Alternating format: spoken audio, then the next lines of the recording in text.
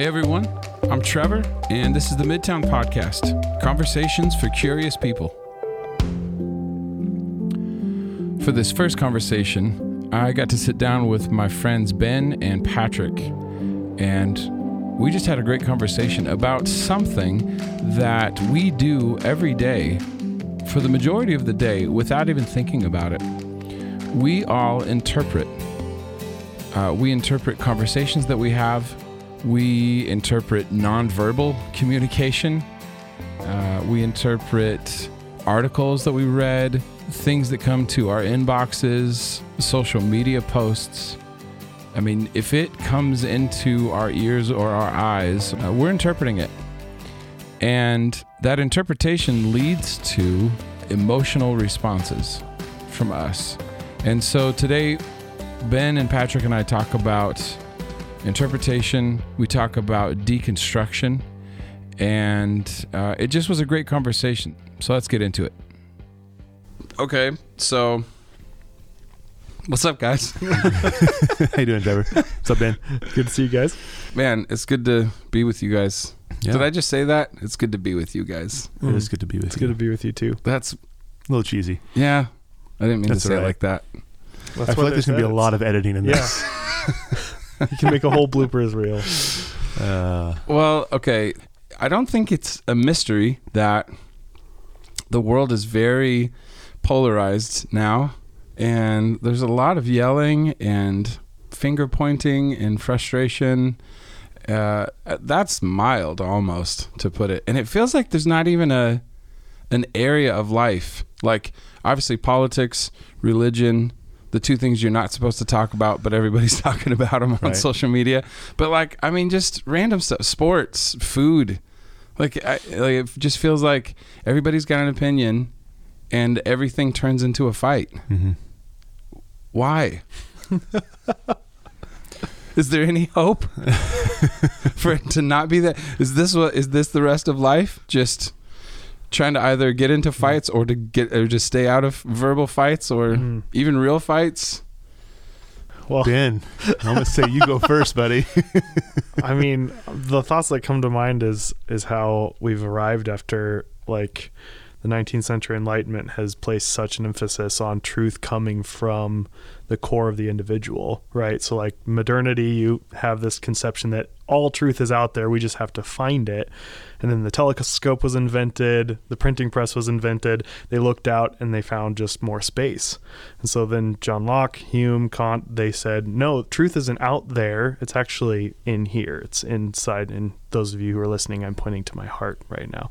Like truth is inside the individual. So we moved from Descartes' I think, therefore I am, to I think and feel, therefore I am. And so we've become little mini dogmatists, for lack of a better word. We've become little people who have sovereign truth over our entire domain. And so with every person ascribing that sense of sovereign truth, like Christians would with scripture or something else, to how they feel about things, along with all of these other areas of authority like church, scripture, tradition, whatever, then you have this dramatic just conflict between people's opinions, because it's not just a matter of fact, it's a matter of identity and personhood. And so you have these deep ruptures when it comes to politics or religion or anything, because it's not just a static topic outside of yourself, it's part of who you are.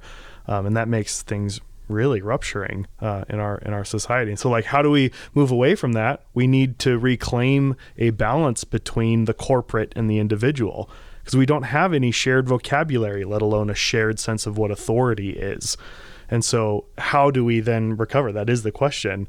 This balance between a corporate shared authority, a corporate shared vocabulary, and on acknowledging the individuals within that as well. How do we reclaim that? Wow. A, you're a lot smarter than I am. There's a lot of words in there I had to process for a second. But B, as you're talking about the individual, well, I think that we have gravitated toward that mindset, right? That, like, the truth is within me. There's a lack of accountability within that same space that's just kind of evolved. And I do believe that's part of what fuels so much of this division, is that while we have our opinions, which we say, that's my truth, how you want to go down that road, that we don't take the time to understand how we've truly arrived at that place. Right. So why do we have the worldview we do? Mm-hmm. What history has brought us to this point? And that is so much the journey of Scripture and faith that we kind of, I feel like we've not turned our back on, but we haven't embraced for as much as it is, because we want things to be concrete. We want things to be defined. We want to have a checkbox, something that's just so specific, because it makes us feel better about us doing what we believe is right, as opposed to this journey being kind of a big question mark. But really the journey of faith is just that. I mean, there's so many things we're trying to figure out as we go along, but we have to slow down and take stock of how we got to where we are, and how that informs the decisions or the positions that we take. You're right. Does that make sense? Absolutely. And I don't know how we get past that, but we have to start asking those kind of questions and be willing to answer them. Yeah. But you're talking about, really, truth has become so autonomous, right? Like it's just go look for people that think the way that you do. Right.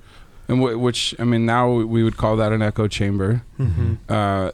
Unfortunately, for a lot of people, it feels like we've lost the art of conversation. Right. Yeah. I mean, that's why we have. I was looking at this the other day. I was looking at a denomination chart, like different denominations, starting all the way back from the big schism of Greek Orthodox and Roman Catholic, right? Wow. But then after that, all of the splits. Yeah. You know, I mean, there's the chart was incredible. Yeah. And I was thinking, why do we have so many denominations? I should pose that to you guys. I asked a couple people, we all got to the same answer. So if you answered poorly, Patrick, I'm just joking. There's a really good chance that I will. I feel like that's solid. But why do we have so many denominations? It's interpretation. You did it. Yay! Do I get a gold star? Well, yes, I do. I think it comes down to that. It is just we interpreted differently, and we either had a conversation or we didn't, and we just left, or we had a conversation and we got to an impasse where you're not listening to me, I'm not listening to you, or this is too foundational of an idea, the implications are too much, and so we just have to part ways. But it's happened more and more so. You can see it, that first split, it's a long while before you have another split, but then as time progresses, the splits happen faster and faster and faster, to the point of now it's like I'm going to create my own religion. I have to, right? Because I can't believe all of this. I can't believe all of this. I can't believe all of this. So I've got to come up with this weird conglomeration of all these different religions. But that's subject to change based off of how, like you said, how I feel. Or some new information or whatever. Yeah, right. But what were you going to say, though? Yeah. Sorry. No, I'm just kidding. What I actually was going to say, it goes back to that statement you were talking about earlier, that the echo chamber, right? Two of the most profound things that people who are kind of mentors in my life have shared with me. One, if you find yourself in a room where everyone agrees with you, find another room. And if you find yourself in a room where no one agrees with you, shut up and listen. And Whoa. I think that's so make important. T-shirts, right? Yeah, but when we're talking about the division of different denominations, you have interpretation that has led to a multitude of sects of Christianity, if you will. Those happen. That's not the only reason they happen, but a large part of that is because we're gravitating towards those who think like us, and we don't slow down and listen to understand why someone might have a position that is different. I cannot think of a time where and I haven't done this well, so don't think that I've got this figured out by any means. But when I do come across someone who believes differently than me, whether it's within the Christian faith or outside of the Christian faith, when I take the time to understand their position, how they got to where they are, I always learn something. Either I'm in a position where, man, maybe what I'm thinking is not quite right, or they help solidify the position that I have through the conversation. But the conversation is so critical. But again, conversation and dialogue around anything that challenges what we believe is hard, and so we gravitate towards that concrete, that box that we feel comfortable in, which is where we get a lot of different denominations. I want to be in this box. I want to be in this box. And this faith journey is anything but a box. If you put a God in a box, I don't want to serve that God. But a God that challenges us and forces us to evolve and just constantly question and wrestle and sometimes doubt, so we reach a point of faith that is more significant because we've asked hard questions, we've wrestled, and we've come out on the other side with an understanding of X, Y, or Z. That's faith. Walking into a church and being a part of a denomination because it's easy, you check boxes, that's not faith. And it takes someone stepping up to the chasms we've created. They start off with lines, right, that we drew in the sand, but they are chasms now. And unless we're willing to step up to that and build a bridge across that chasm that we've in part created, we are not fulfilling or serving or acting in the way that Jesus called us to. Yeah. And that is why we have so much division inside and outside of the church, is because we're not willing to have the conversations that Jesus called us to. Yeah. Ben, I have a question. I heard, one of my favorite quotes, I don't know if it's exactly right, but from Albert Einstein is make things as simple as possible, but not any simpler. Yeah. And I just started reading a book that I don't know why I haven't read before. It's from Karen Armstrong. It's called A Case for God. And one of the things she said in the prologue was, so many people have come to her after they read her book and said, that wasn't a simple book. that was a really difficult read. Yeah. And she goes, well, it was about God. But I heard somebody say this too. Somebody said this the other day, like, I just want a simple faith. Kind of what you're talking about.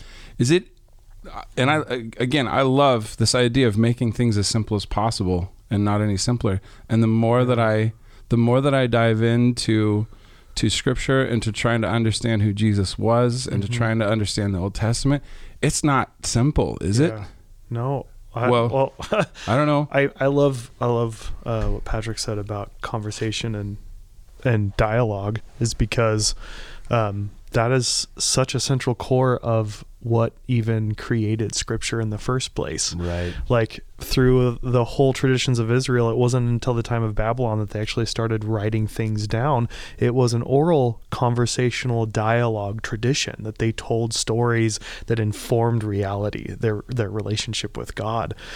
And I think that's the other side of interpretation, is like, when you start talking about what interpretation is, you have to start talking about where authority is drawn. Because wherever you place your authority, that's going to shape the filters of how you listen and how you see and how you dialogue with one another. So where is the authority?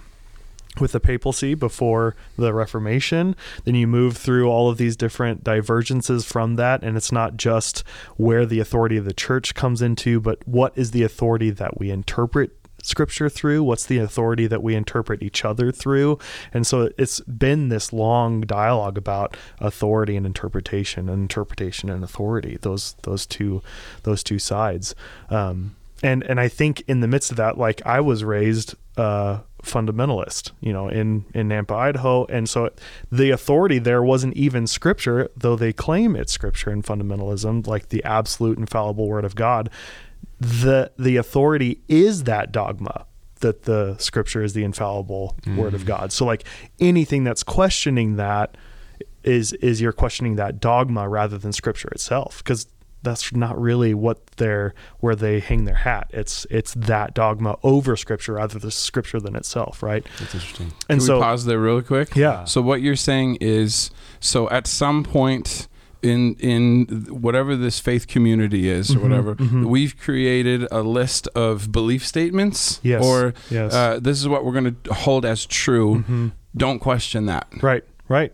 Absolutely. Yeah. So, like, sola scriptura, that what Luther meant, like Scripture alone, means something completely different to 19th century fundamentalists, because Scripture, how they held Scripture, like Luther said Scripture alone, but he also said Scripture is the manger in which the Christ child is laid. Worship the Christ child, not the manger. right? That was Luther. Fundamentalists, on the other hand, like, I was raised believing that Scripture was on the same level as the Father, Son, and Holy Spirit. It's a quadrinity, right? With Scripture at the center, and that's heresy to Luther and the Catholic Church, right? Scripture is a tool. So it comes down to what the authority of Scripture is before we even approach how we interpret those things, those elements of our faith. Because I think when you say concrete, that is such a good metaphor, because idols are concrete. Right? Yeah. Idols are concrete, where you can look, you can see, you can feel, you can touch. And as soon as you get so certain over that concrete reality, that's when you've created an idol that shapes and forms everything. And it's not a work of faith, like you're saying.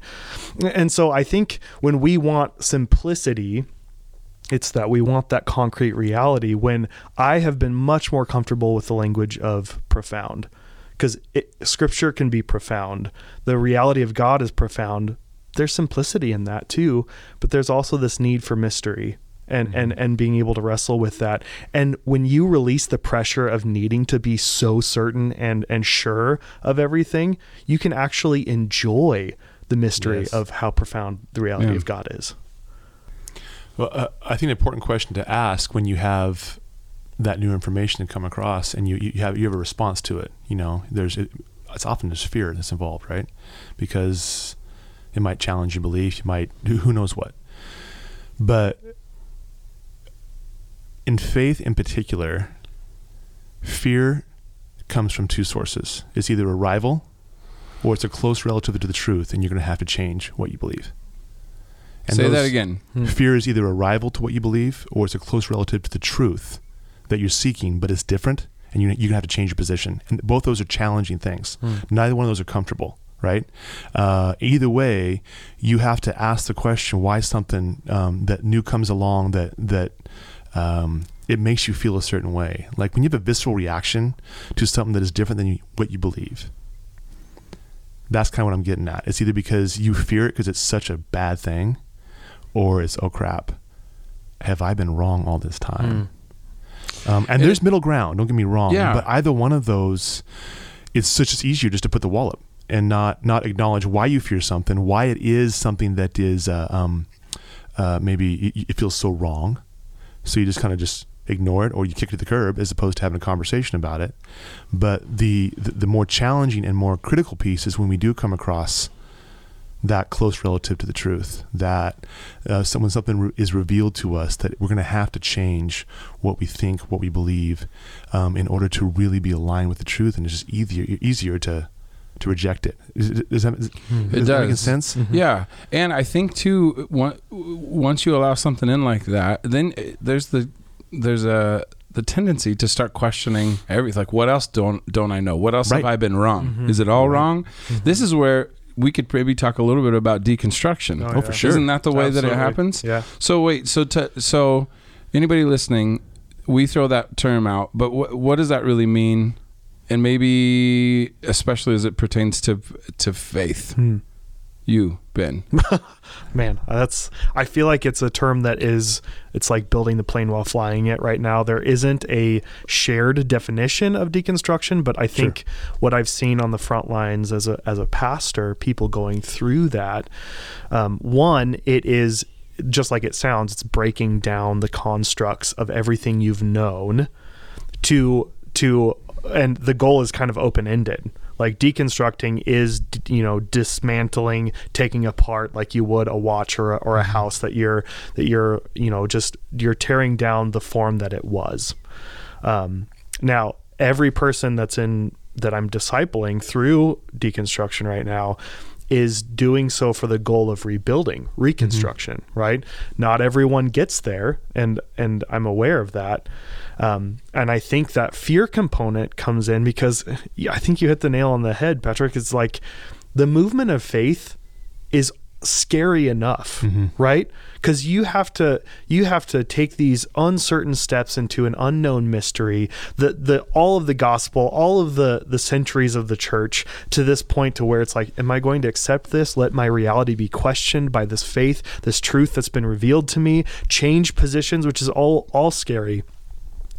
And then you add to that spiritual abuse, like the fire and brimstone. Like the Christianity I was raised in was you either accept it or you're in or you're out. Like those are the hard lines. Oh, the good old turn or burn. Right, exactly. Yeah. And so you add to that really fearful movement of faith outside of a loving community. And so you have a church that is spiritually manipulative, abusive, very dogmatic and judgmental on top of this already really scary movement of faith.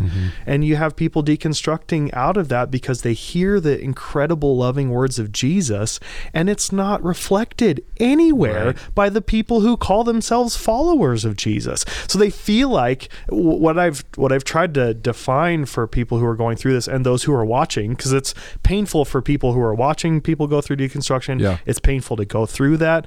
Two things I try to remind people is you don't deconstruct something you don't love.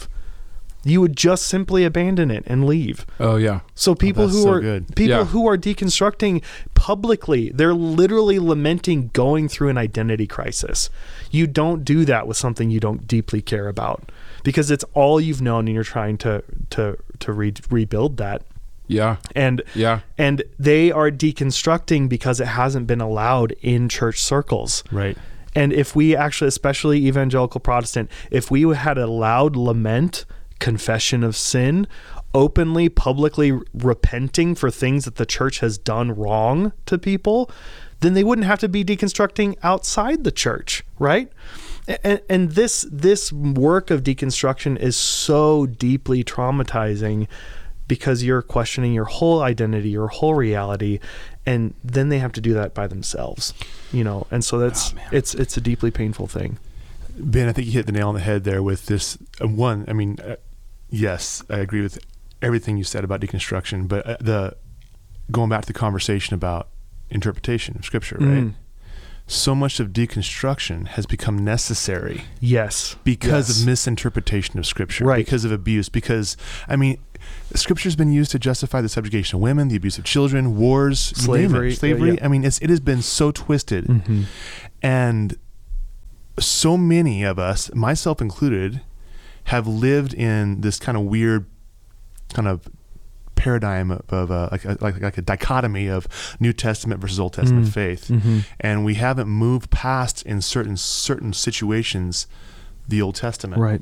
We haven't recognized that whole thing has been fulfilled. We moved on. There's stuff to learn from that, but Jesus is this new covenant. He has fulfilled the law. I mean, we'll talk about this stuff in future episodes for sure.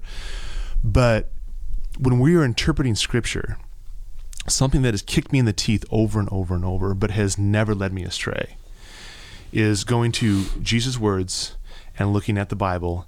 And if I am walking away with something different than what Jesus taught, I am wrong. Period. And what I mean by that is you dig into Matthew 22, right? The Pharisees asked Jesus, what is the greatest commandment? Love the Lord your God with all your heart, mind, and soul. And the second is like it, love your neighbor as yourself. But then he goes on immediately, and we don't hear this in sermons very often, that all the teachings of the prophets and the law depend on these two things. If we hold Jesus as, as the person the entity we are going to worship, right? Those words have profound implications when it comes to interpretation of Scripture. Right.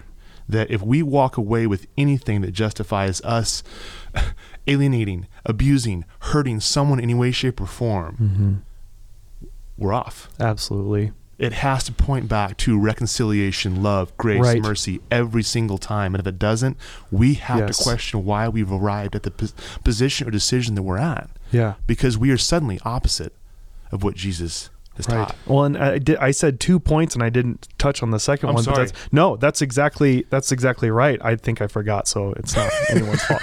But that goes right into the second point, is that people who are deconstructing, they're 9 times out of 10, everyone that I've encountered, they're not abandoning Scripture. Right. They're deconstructing the culture they've inherited in how scripture is interpreted. Right. They're not abandoning the church. They're abandoning the heritage and the ideology that they inherited the church in. Mm-hmm. And so it's the surrounding interpretation and authority. Again, circling back to that beginning, people are deconstructing the authority and the heritage and the identity that they have inherited around Christianity to try to reclaim what Jesus actually was saying because they want to live it out. Right. Right. Yeah. Have I hit a nail on the head at all? Like you guys have both told each other that you hit nails on the head. We need to come up with a different idiom for that, you know. Trevor, you're the hammer. Perfect. You know, you guys have probably heard this story. So the mom's teaching the young daughter how to cook a roast. Have you heard this one? No. And so they get it all ready. They do all the spices, and right before they put it in the pan, she says, "Now we cut off the ends, and we put it in the oven for this long or whatever." And then the daughter asks, "Mom, why do you cut the ends off the roast?" She's like, "I don't know. That's the way my mom always did it. Let's call Grandma." So calls her mom. "Mom, why do we cut the ends off the roast?" Her mom says, "That's the way your mother did it. I don't know. Call her." So she calls great grandma and, "Grandma, why do you cut the ends off the roast?" And she said, "Oh, my roasting pan was always too small." And, but that's a very, very simple idea to though try to understand. So church, let me just say this. I'm born and raised in the church. My grandpa was a pastor. My dad was a pastor. I tried to get away from it. What do you know? I'm a pastor. I love the church. What I want to say to the church and to some church leaders that might be listening to this podcast as well is the mom's reaction to that, to that whole scenario of this asking a question. Mm-hmm. One of the very first things she did was, "I don't know. Let's go find out." Mm-hmm. Let's go talk to someone. That's not been the position of the church that I have seen. Where quite honestly, I'll say I'm a church leader. That simple phrase of I'm not sure or I don't know has not been said a whole lot. Mm-hmm. And so for people that are asking these questions, that do not want to leave, they don't want to abandon Jesus or the ideas of what heaven could look like on earth. They don't want to abandon the idea of love, joy, peace, patience, kindness, but they don't see it in the church. And when they ask questions and the church doesn't say, "I'm not sure, let's go find out," versus it says here in Romans this, and it's this one verse, and that's what it means. And here it is. We're ignoring thousands and thousands of years of what you just said, Ben, of having these conversations. There's hardly any two-sided coins anymore. They're diamonds. There's so many facets. It's so nuanced. And so one of the things I loved that N.T. Wright talked about, N.T. Wright, somebody asked him that question about literal interpretation and scripture, whatever. And he just said, I don't know what the fascination is with this black and white, this is the way it is, and you can't ask any questions. He said, from what I know, scripture invites the questions, wants you to wrestle. I mean, going back to that analogy, throughout Old Testament and New Testament, there are so many situations where people realize that their roasting pan was too small for God, right? I mean... Oh, you took it a different way. I like it. But constantly. Our understanding will never be big enough. Never. We're never going to arrive. Somebody said something about new wine and old wine skins. Right.